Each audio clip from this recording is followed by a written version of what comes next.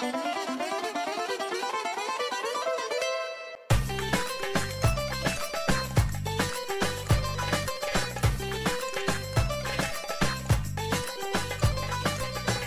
to Connecting Greeks, a streaming comedy show and podcast designed to explore and enhance Greek culture around the world. Join hosts Angelo, Adi, and Foti as they bring you fun and interesting guests from all walks of Greek life. Grab a kafedaki and join us.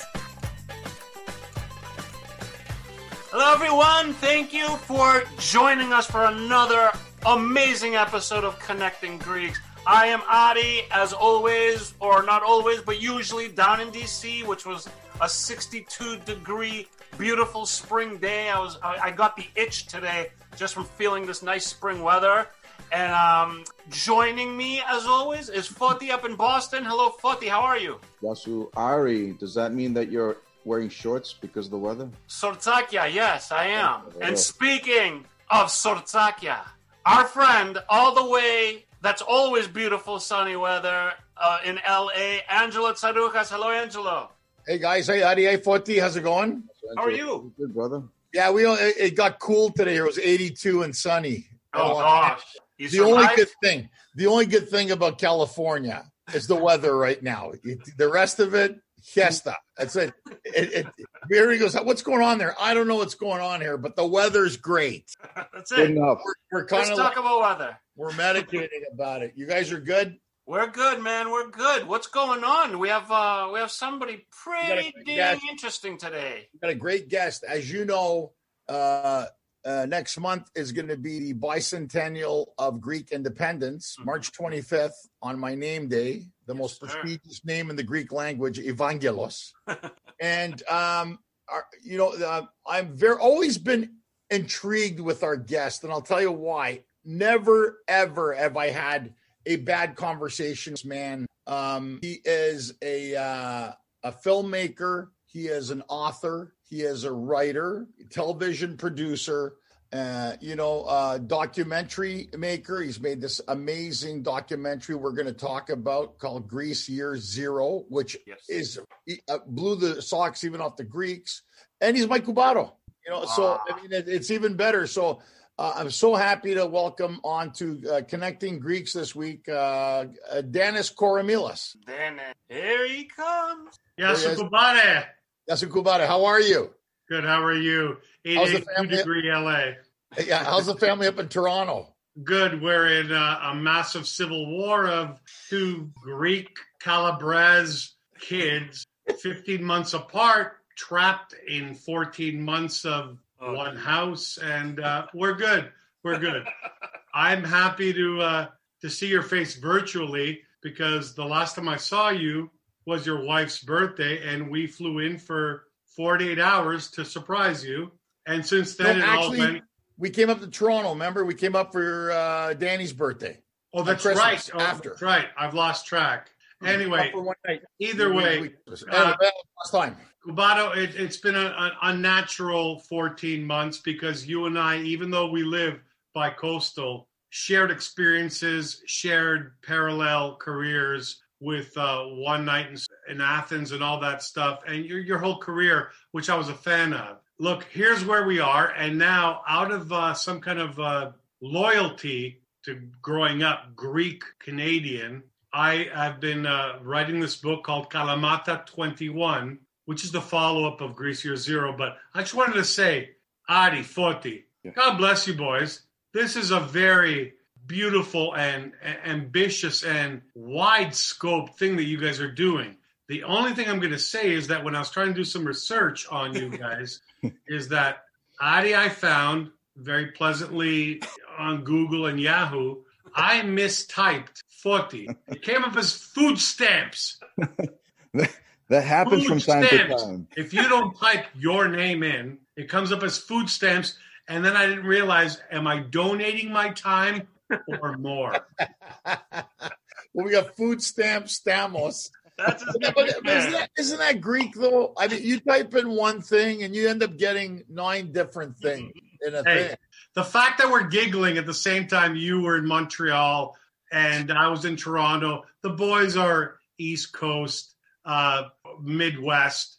It is a beautiful thing to continue this thing because, especially on the 200 year, all of us are from the same fathers and mothers. Yeah, 100%. Sir. 100%. Now, Dennis, we're going to get into it. I want to talk about Kalamata 21, Sparta, America, GYZ. But, you've lived in New York. You've lived in Melbourne. You lived in Los Angeles, Toronto. You went on what they call a walkabout. Huh. And I know you've been to Greece numerous times when you're doing the film. And I want to start off. I just want to start, if it's okay.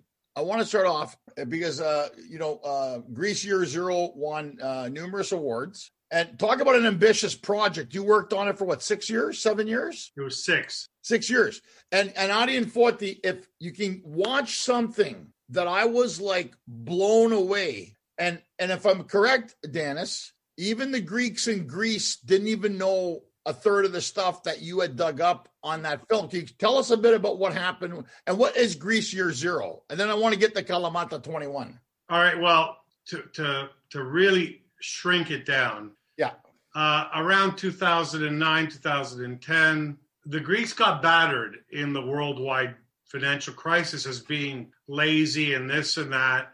And the headlines were good in the UK and Germany, even in the US and all over. And I said, how does one country of 10.5, maybe 11 million people contribute to possibly Wall Street and German bankers and French bankers and everybody? They attacked the character of the Greeks. So I went through a period of, even though I didn't want to, that wasn't part of my life at that point.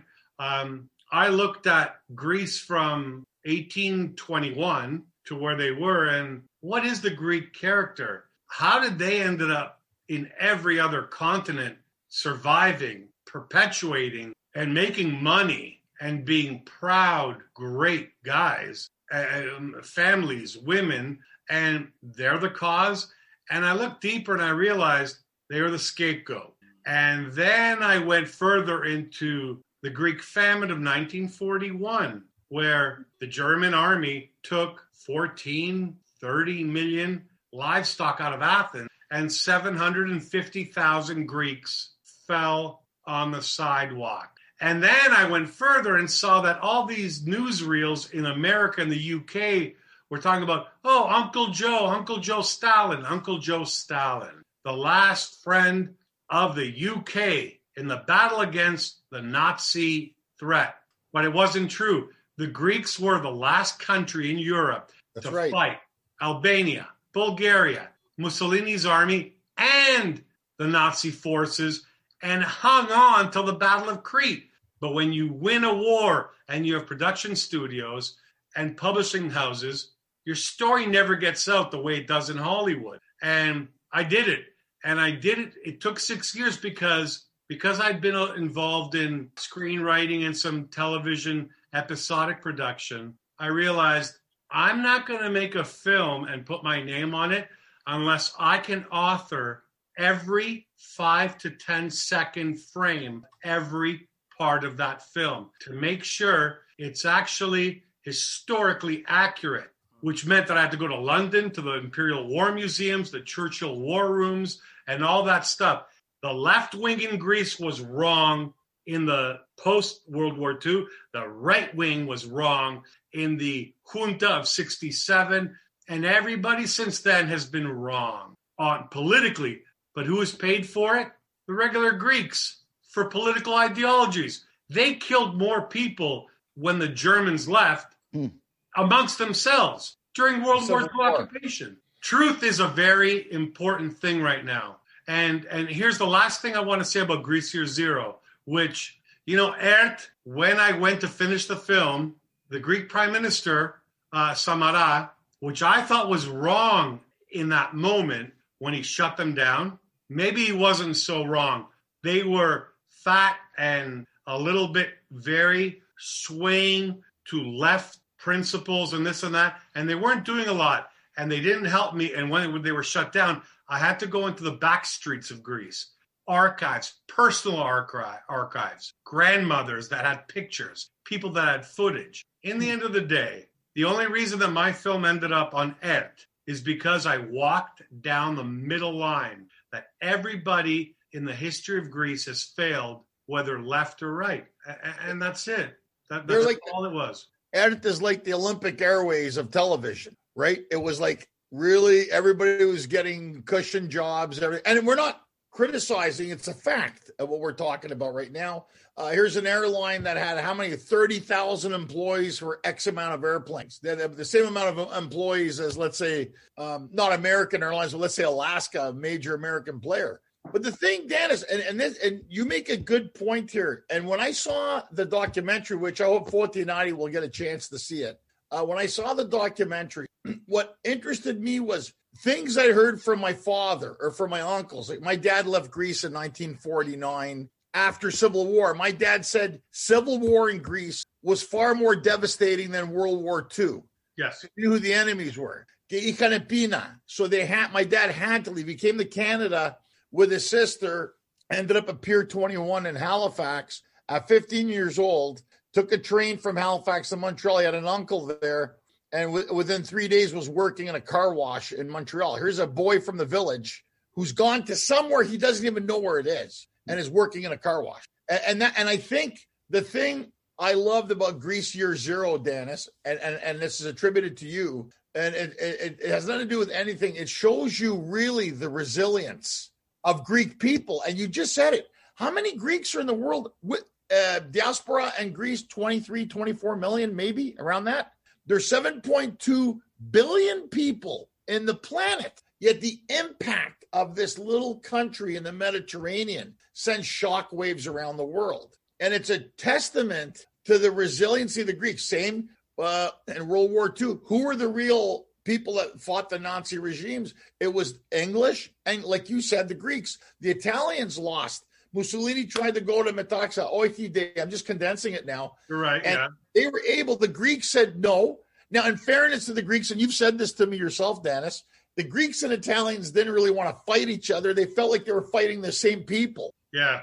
So I think that was it. But the Greeks didn't. That was the first Allied victory, and I know that because I watched your film. The first Allied victory in World War II was Greece. Was the Greeks over Italy. Was the Albanian. And, not to get mired into the historical stuff, but just what you said right now about your 49 and my father's 63 trip on the Queen Frederica to Halifax. Here's what's important about the 200-year anniversary of the Greek War of Independence. It goes back to probably a couple of thousand years. Drive up to Washington or go to Rome or Berlin or France.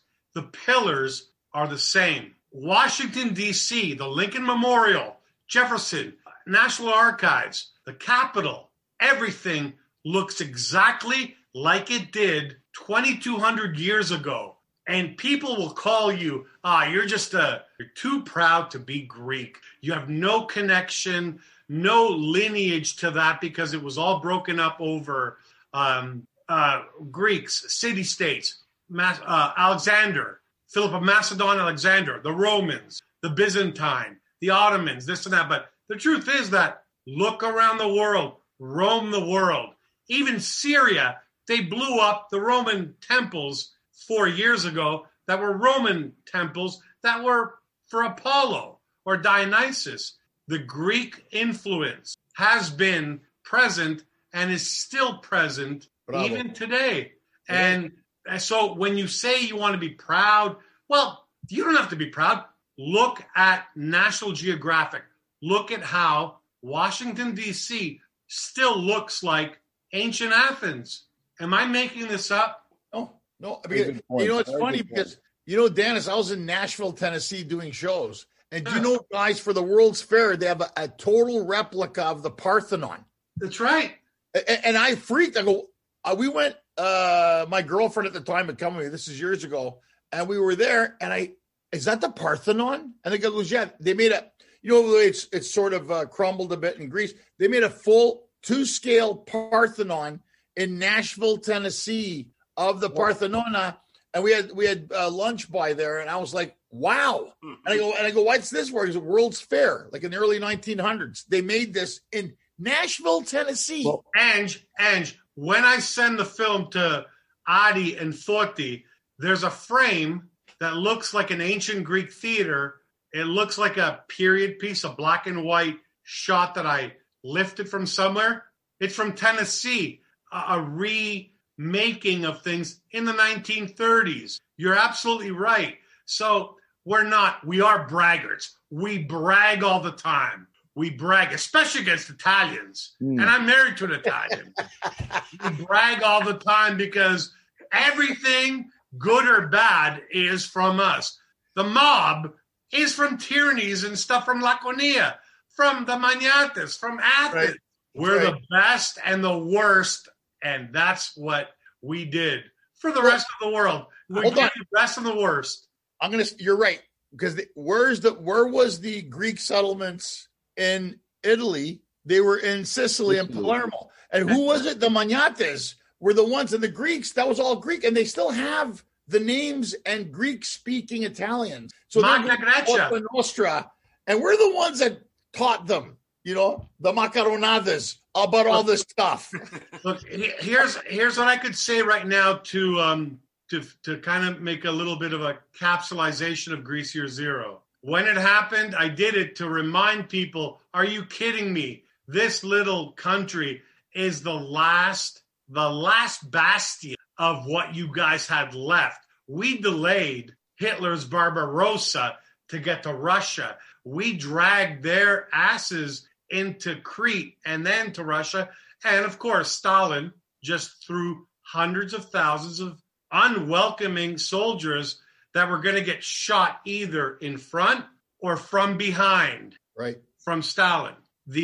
And when it came out, there was a great comment I got from a York University professor, a friend of mine. It's either Saki or Chris Grafos. He said, "Congratulations, you finally have brought forward a revisionist history of Greece." And I thought to myself, I've never heard the word revisionist before until 1992 when Clint Eastwood made Unforgiven, and he won all those Oscars.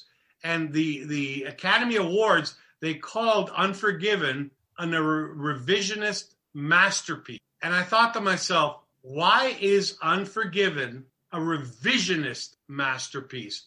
If he did it closer to what had happened with the cowardice and the massacres and the bullshit, why is he revising it? Isn't his the real version and the romanticism of the Wild West the bullshit? So when these professors emailed me, I said, why am I revisionist? This is the real version. Why do I have to be called a revisionist for what actually happened with Greece actually doing what they did, but they didn't have the movies and the books and the propaganda post 1950 to prove it? Revisionist means, when you hear revisionist in my books now, it means that you got to some accuracy. Right. Wow. Exactly. That's deep. But Dennis, let me ask you, because this is along the lines of what we've been talking about. For every culture, and this is why I admire the Jewish culture and the Israeli culture, they are constantly reminding their people about what they've gone through. My wife's Armenian. They had a genocide, and they never got recognition on it. Hitler was quoted as saying, "Who remembered the Armenians?" And then I find sometimes people say to me now, and this is delicate what I'm going to say, but they say, well, I was on a cruise ship once doing a gig, and I met these black African people smoking cigars, and they go, "You don't understand the plight of the black African and the slave." And I said, "You're right, I don't. But I hate to tell you, but you're not the only people that have been enslaved." And what I meant by that was, in 1922 in Atlanta, Georgia, there were signs in restaurants saying no blacks, no Jews, no Greeks. Greeks would open restaurants serving black African people. I'm telling them this now. I said in 1964, Selma, when they crossed the bridge, Dr. Martin Luther King, the head of the Greek Orthodox Church in America, who was told not to do it, walked alongside Dr. King. So I said to them, look, I can't sit here and tell you, but there was a point in time where my people were enslaved by the Ottomans and slaughtered, and my wife's people were marched out into a desert. So I think what the thing is, and you said it earlier, the propaganda of it, I think the Greeks, that's why we have words in the Greek language nobody else has, like philotimo, and and all these things where we understand the play. And I think at the end of the day, the cradle of democracy, as we know it as Greece, is the place, because we have philotimo. Regardless, we can fight amongst each other and we can disagree on things. Ala to susto in susto, right? And I think what I liked about Greece Zero, Year Zero, when I watched it, was regardless of the famine and the wars and the friggin' politics, and all the communists took all of Eastern Europe, but somehow they failed in Greece. And then the junta, which you cover. And then there was so much that it's amazing to me how this country, and we're all products of that. And that's what I'm telling these guys. And I was able to say confidently, I go, I'm not saying that your people didn't suffer. That's a wrong statement. But I will say we empathize with it. We sympathize with it because we understand it. And I think at the end of the day, that is something I truly believe separates Greeks from almost anybody else on the planet. What do you think about that? That's how I feel. Like, well, look, Adi, Foti, look, I know I didn't mean to monopolize the whole thing, but you're the I guest. have to say that absolutely not.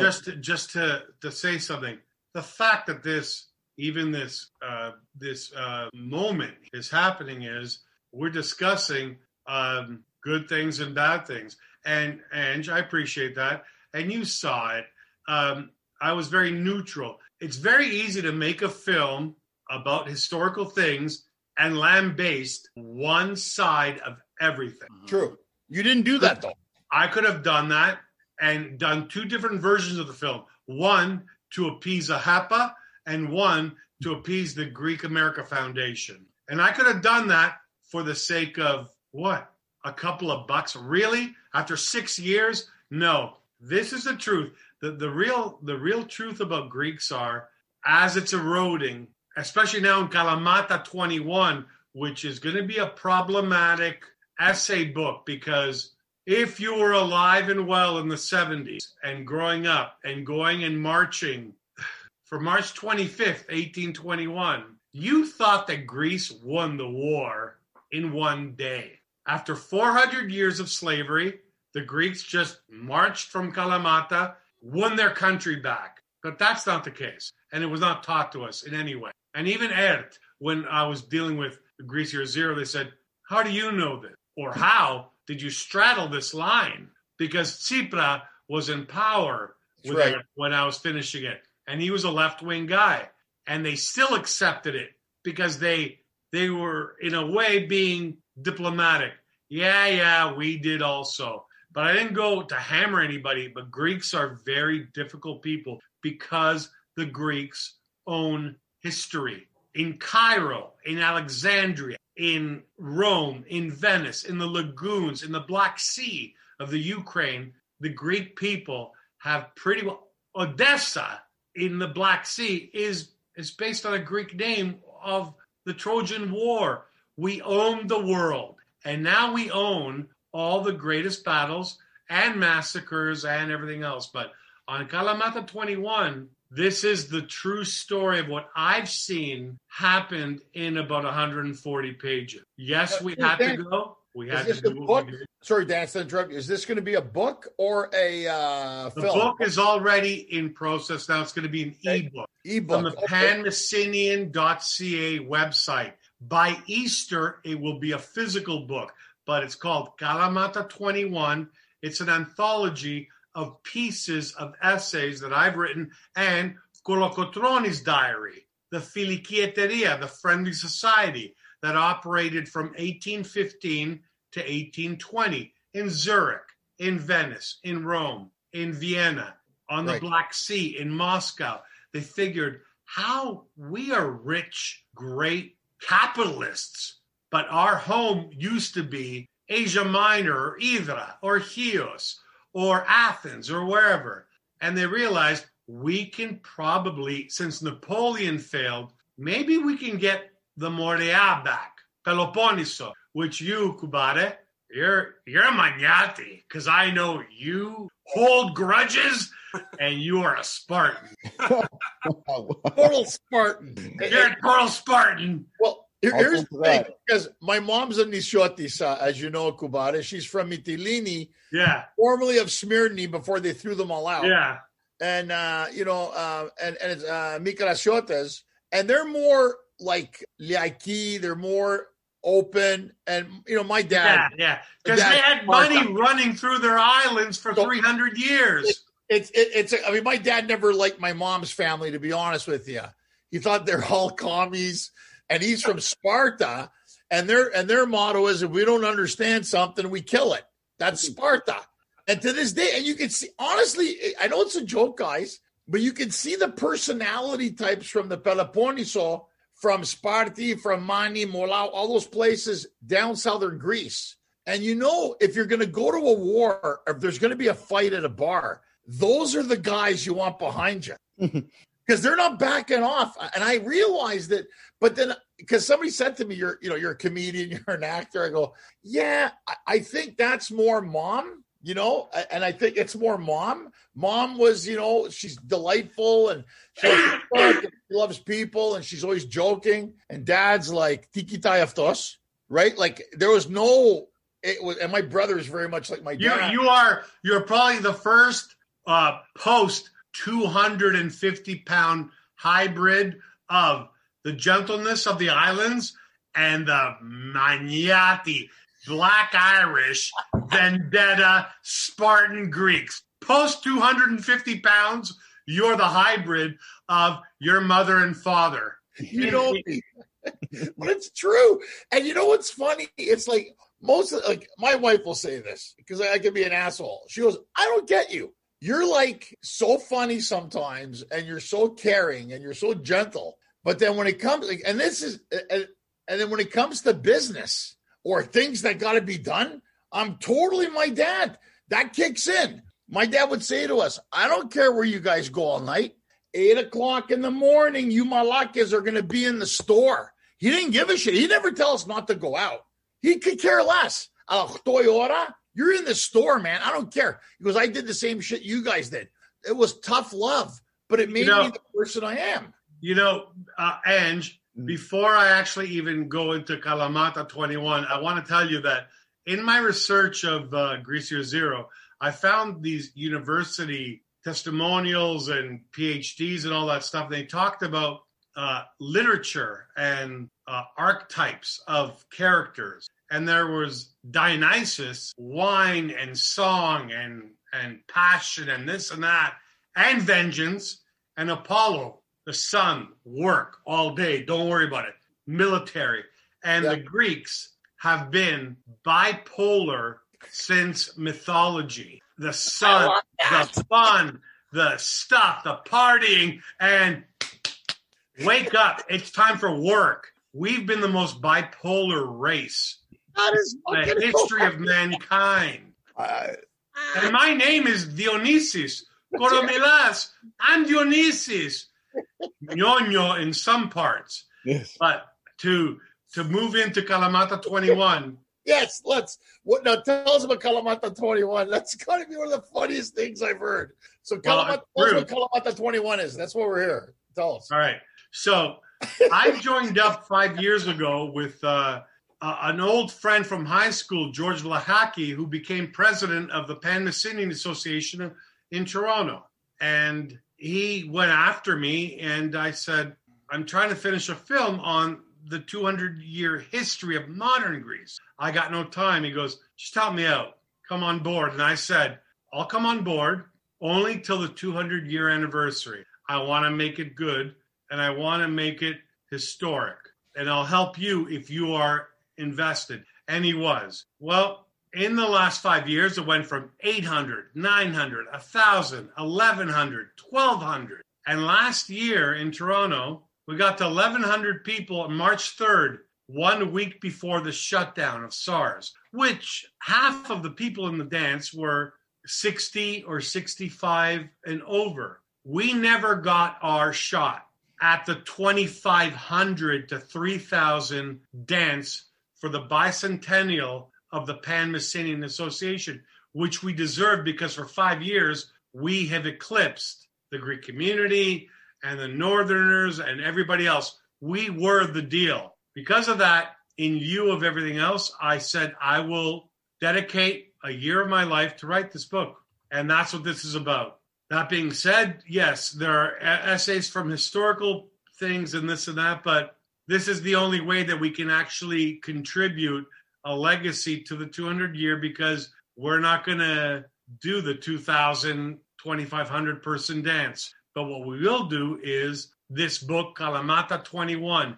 And by saying that, I'm telling you that I found the same worry. What I found out in the 70s and even 80s and 90s was not true. We didn't win the war, man. It took another 7 years. We slaughtered, they slaughtered. Right. The Greeks, to get to where they got to in 1830 was a complete... You couldn't make a movie about this. It would have been like Genghis Khan and the Mongols killing all the Russians, or the Highlanders, or the worst war movie you ever saw. The only difference is that I've found the balancing point is that 370 years in Kalamata, the people lived like slaves. They lived like slaves. Right. Their children could be carted off, retrained, and brought back as guards. So the Greeks finally, in Kalamata, March 23rd, 1821, said, we're going. With the Filikieteria and of course, help from Europe and everything else. But the reason it's called Kalamata 21 is because Mavro Michali, on your side of the Mount Paitos, right, the king of Mani, he shouldered up, and Papa Flessa was there too. And we took over Kalamata and Messenia and moved up to Tripoli and everywhere else. And that's the only reason. And some of it is going to be dire and not looking good for the reputation of Greek soldiers or captains in 1821 to 1824, based on English, French, Prussian, Russian interpreters. But I've never found a perfect revolution without slaughter and this and that. And the Greeks, whatever they did, in Tripoli especially, they learned from their oppressors. If there was beheadings, they knew it from the people on top of them. Right. They beheaded the Ottomans that once ruled them. Period. That's it. There's no perfect revolution. The Bolsheviks were the last example. And how did that work out? But in the end, as we speak tonight, February 24th, 2021, Greece regained the islands after World War II because of their forever historic fight for Albania and the Metaxa line, and how they fought with the British, and in Cairo and in Crete. We got our islands back, and we got Thrace back and Macedonia back in 1912. The only difference right now that I see that I'm exposed to historically for Kalamata 21 is the Turkish government, which is still involved in Cyprus, in Nicosia. And they're still charting waters on Greek islands right now as we speak. Right. They have I'm not worried about getting a lawsuit from the Turkish government, ever. Right. So, because you see even in news reports, if you're on social media, you could see that they're mounting up on a lot of the islands that they feel, because, after, like you said, when they divided them, I don't think Turkey was interested in them. And then they realized later the profitability and the accessibility that they provided. And I think you're right in a sense now that we're celebrating the bicentennial. And I think it's important that people, they say you don't know how to go forward if you don't know what happened in the past, right? Right. Great. And I think what you're doing, and I think educating a lot of people to understand that even now, like now they're upset, Greece got those new Sparta, it was F-16s. The Americans are giving them to them. Israel is refitting them. The Emirates and Israeli Air Force is doing maneuvers with the Greek Air Force. And this is just because they're like, look, I know there's a lot of diplomacy going on between Ankara and Athens, but at the same time, they keep invading into Greek airspace, coming back. I know Cyprus is another issue on those things. And what's that little? Is it Castellorizo? Is that the little island? Castellorizo, yeah. Castellorizo, where I think what's his name? Mitsotakis went to visit, and the Turks said it was a sign of a threat. Why is that a provocation? Provocation. And then I'm thinking of it, well, look, he's the Greek prime minister visiting a part of Greece. He's entitled to do that. So they're looking, when somebody's like, when you're in a fight and you don't want to fight the guy, but the guy's trying to find a reason to fight you. So he's going to try to poke you. And you looked at my sister, or you said this. It's that kind of shit. So I think it's important, though, because those are minuscule, not minuscule, but I think it's important that, because I know how brilliant you are in what you do. You wrote a show called The Bridge, and you did all these other great things and documentaries. But at the same time, I think we shared the same spirit of Hellenism, and the boys are this Adi and Forti, and I think a lot of people are. Do you find, Dan, is that, see, in Canada, it's a little different. I found in America, and I'm going to go off topic for a second here, we were able to speak Greek more freely. I'm not saying maybe in Boston or the Northeast, not so much. New York, Boston, Chicago, they do. But I found in other parts of America, I mean, people from like Nebraska and from Kansas who were Greek, and they spoke Greek in the home, but they were scared to speak it in public. And one time I was at a Greek restaurant here in LA, and I'm talking to the guy in Greek, and he kept answering me in English. And I go, Yetimo apandas Anglika. And he looks at me and goes, where are you born? I said, Canada, Montreal. And he shook his head, because I think in America, and I'm not saying all of America, that's not fair. That's not a fair reception. But I found in Canada where you could say, see, here's the difference, guys, between Canada and America. We're Greek Canadians. We're in America, you're American Greeks, I think. And I'm not saying I live in America now, so I love America. I'm just differentiating my upbringing in a Commonwealth country. Right? If I can add that, Angelo, sure.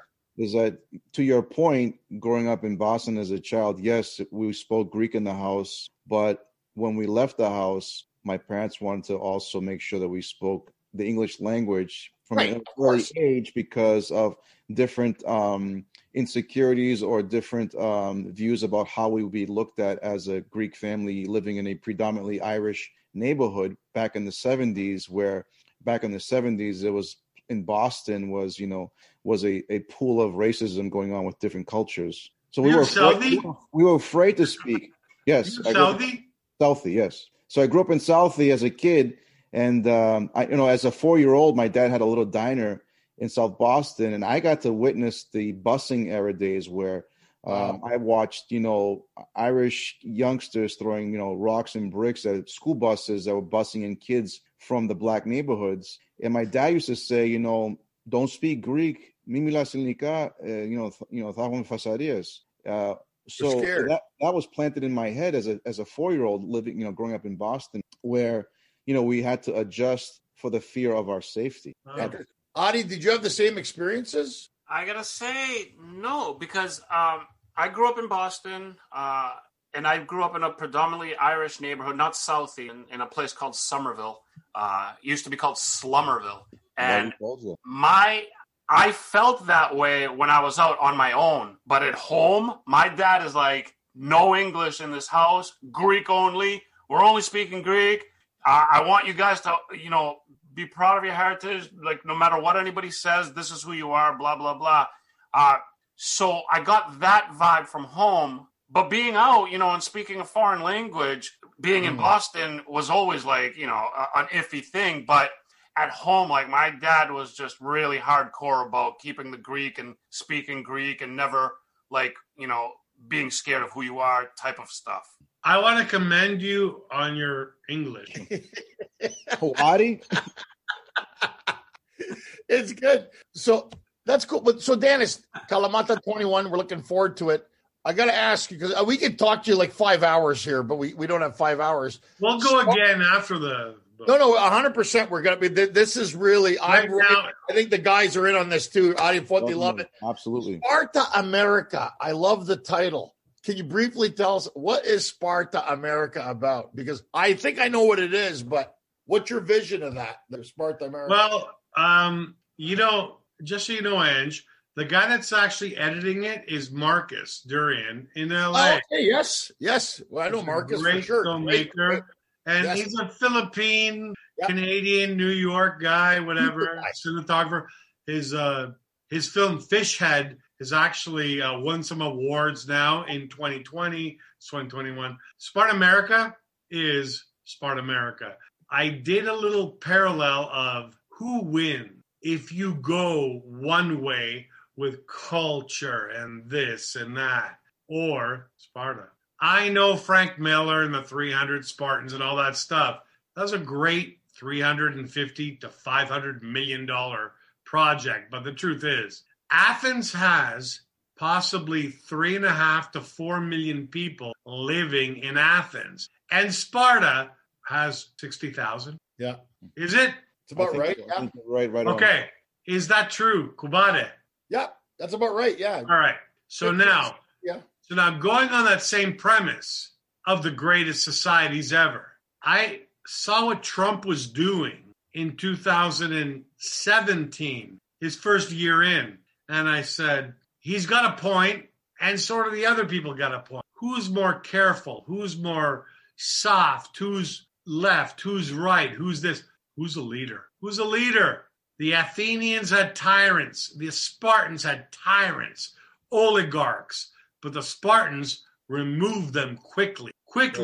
And I did this historical timeline of Sparta America with end of World War II. Eisenhower wants John F. Kennedy to become president. And that's it. And it happened. And all the way till 2020, who expected 2016 for Trump to become president?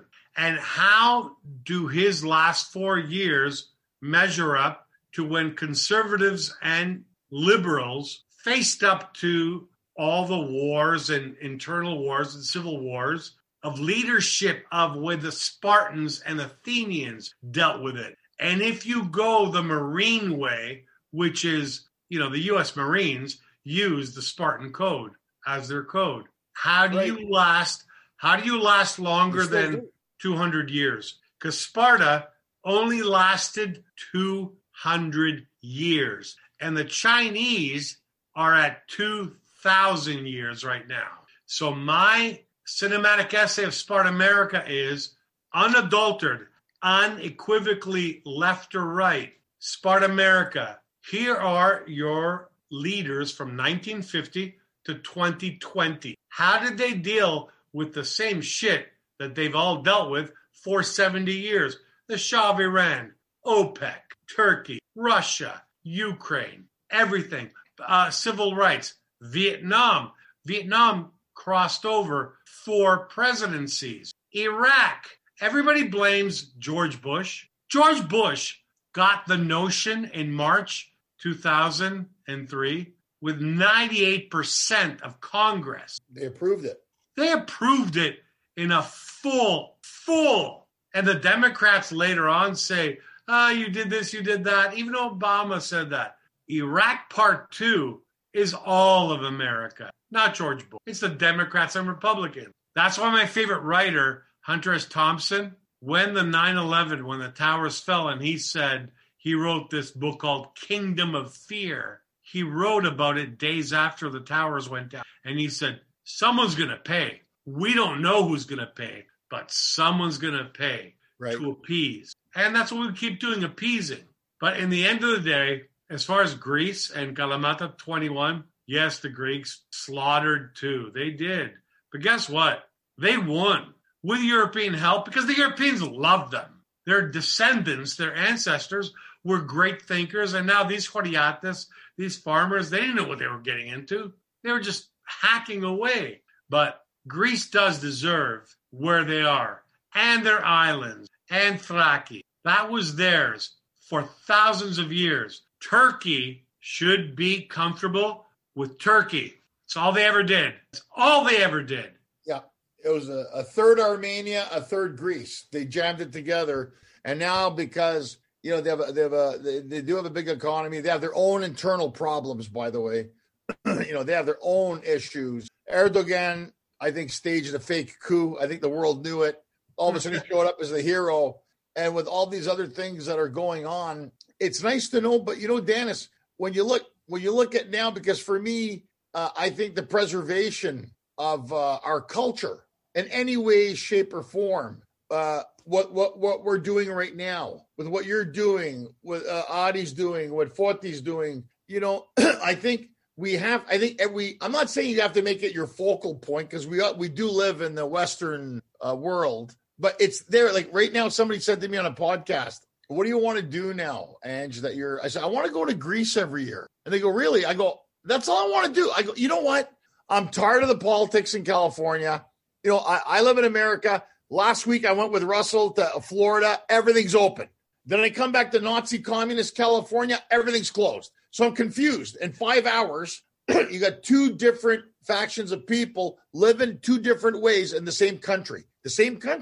So we don't know. My wife's, wash your hands, put your mask, wear your Purell. I'm not saying COVID doesn't exist. It does exist. We all know it exists. But how is it that 5 hours away, they have a complete total attitude? Texas, Nevada, North Carolina, Georgia, Florida. It's like, it doesn't exist. Canada, I know, curfews and all kinds of stuff. So I think what's happening now, this period of COVID has given us more time to reflect. And I'm starting to realize, Kubata, like for me, it's a lot of horse shit.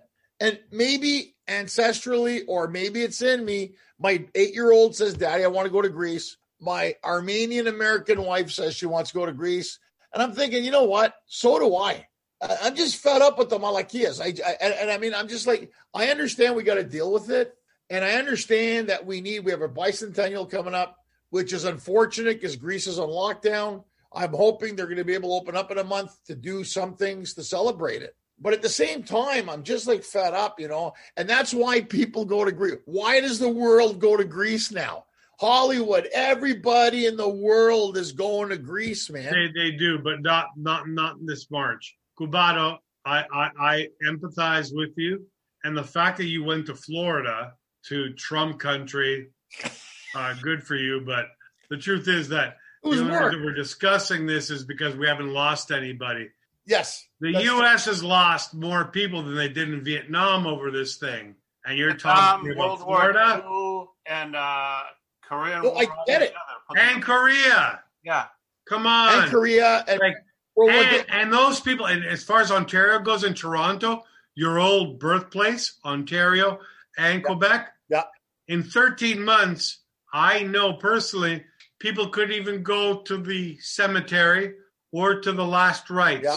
You think just because it was more applicable to people over 68 or 72, and they had preconditions, they never got their send-off properly either here in Toronto or Woodbridge.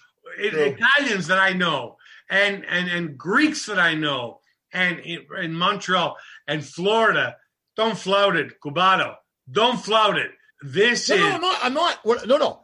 Don't get me wrong. What I'm saying, Kubato, is how can I live in the same country? I'm not. I went to work. How can I live in the same country with two different? That's what I'm saying. I understand. It's a big country. Our country's as big as so many places that have multiple countries. And, you just have the chances that you and I and Forti and Dennis will succumb to something like COVID is very low. But that's not the point. The point is that you have to be selfless for the weaker people, for the people who may succumb, as 500,000 did succumb. And that's why there's these arcane... Which is more than Vietnam. Yeah. Right. But see what I'm saying, though, I was freaked out. I've been on lockdown for this long. That's what I was trying to say. Maybe it didn't come across right. What I'm saying is that I went there, mask in pocket, Purell in pocket, took a COVID test when I got off the plane. It's not bragging. I couldn't wrap my brain around it.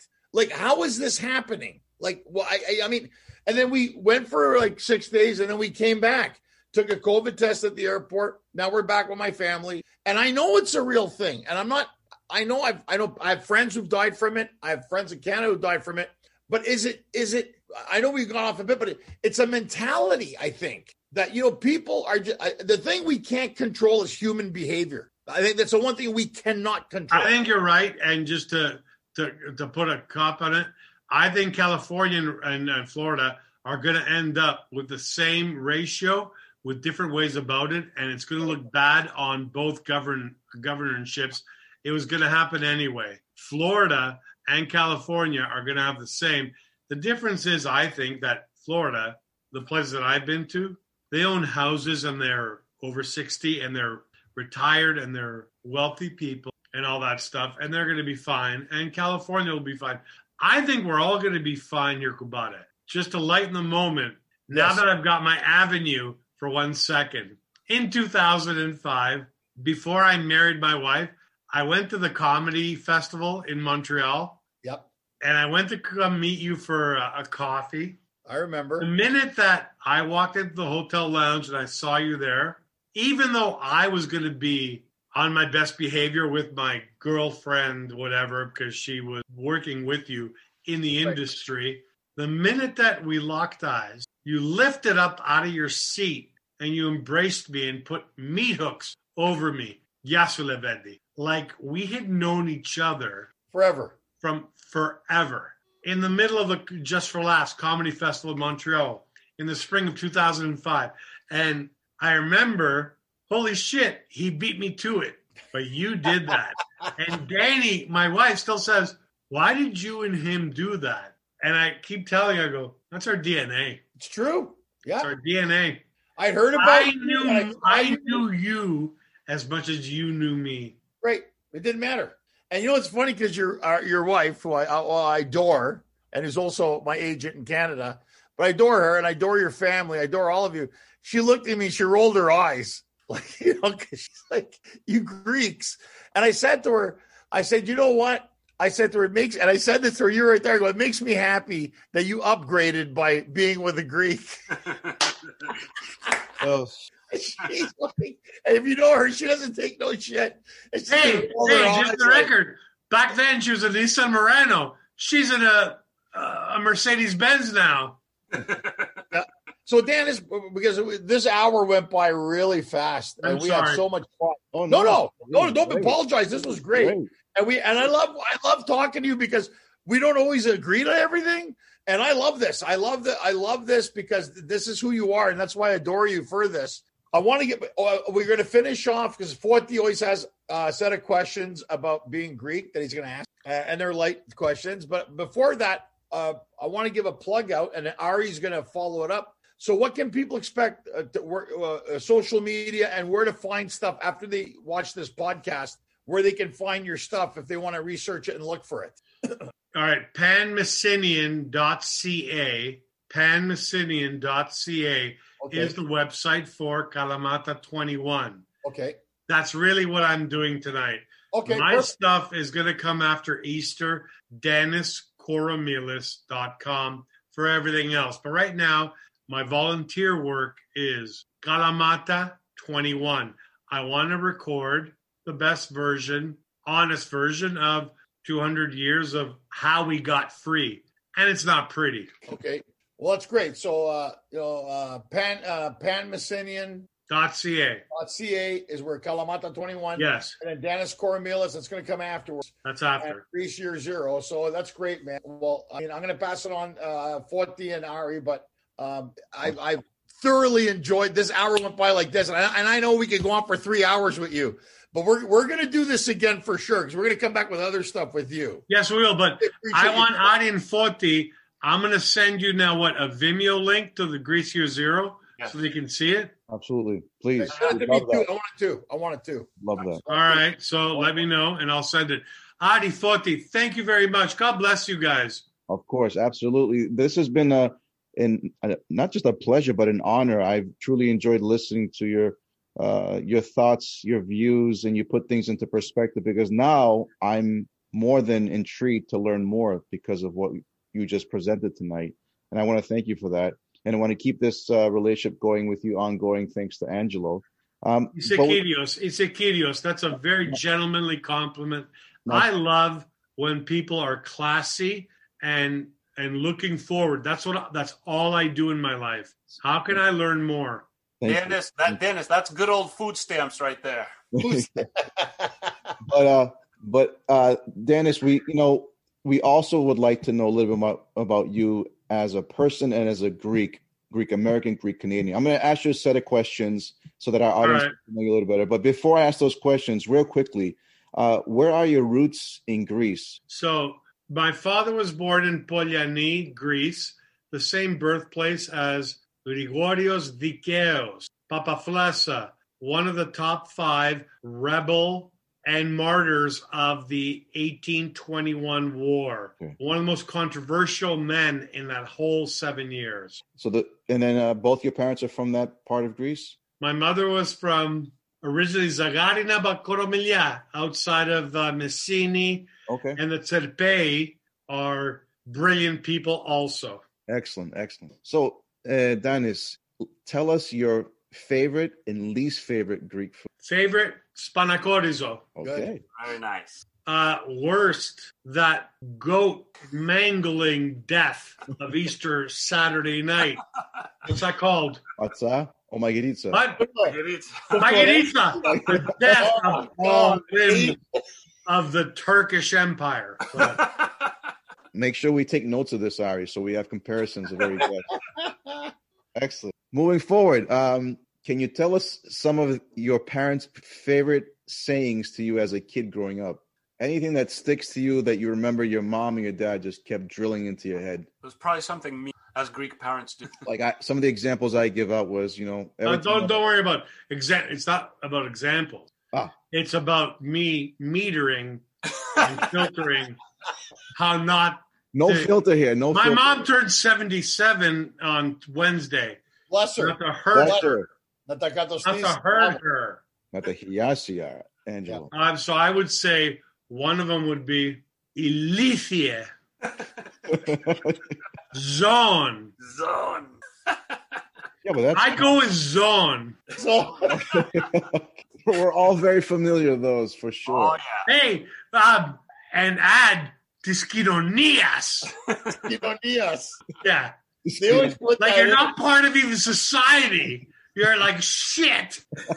You're not just the zone in the house, you're a zone in the whole community. Yeah, you couldn't make it out there either.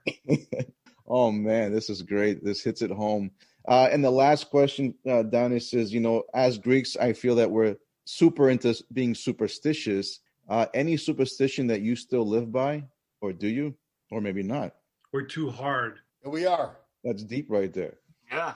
That's kind of like is that more of a statement or a superstition, They're tied together. Yeah.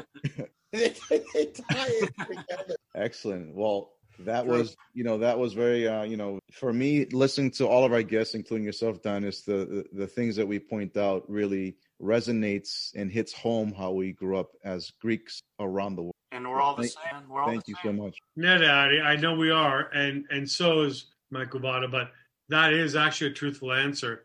I am personally too hard on my sons. I know that right now. And it's a cycle of how we grew up and how our parents grew up, and they probably had it harder than we did, but they instill those. Well, and then I'm sure that it's something that it's coming from a place that you feel is the best way. But the softness that happened in the middle right now between me leaving my parents' house and spending all these decades in New York and LA and doing on my own and surviving like Angelo did. And now he has one daughter. You got a daughter. You got two I now have to realize my kids, my sons, I would never let them go to New York City in 1991 in the middle of a crack epidemic and to write. I'll kill them before I let them go. Isn't that funny, huh? I drove from Vancouver smoking weed in a convertible. And pupas. I gotta go do Akodulesa. My dad, my mom was still crying about it. My dad, they'd be 19 years old. No, that's the thing. Go pin na these teenage.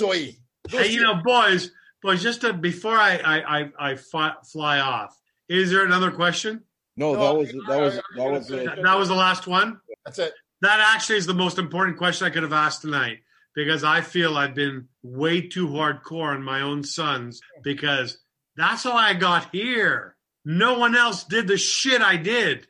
And I know right now my sons for Greece or even Italy, their mothers at Calabrese, they're never going to do any of this shit for them. I'm the last of the wine. I'm the last of the wine. Well, that's why you got to publish all that stuff you got, Kubata. Kalamata 21, you're leaving a legacy. And that's what impresses me about you. But look, I love you, because the best line in any documentary I've seen in the last 10 years is when the wind started blowing. I don't know why the LA Greek Film Festival fucked it up like they did. But on that note, when you said, too many people died for me to keep my last name. That's true. And you made that moment in that documentary, and you went back to Laconia. It moved my heart forever. Like, you are a man. You say, Kyrios. You're a fucking Levendi, man.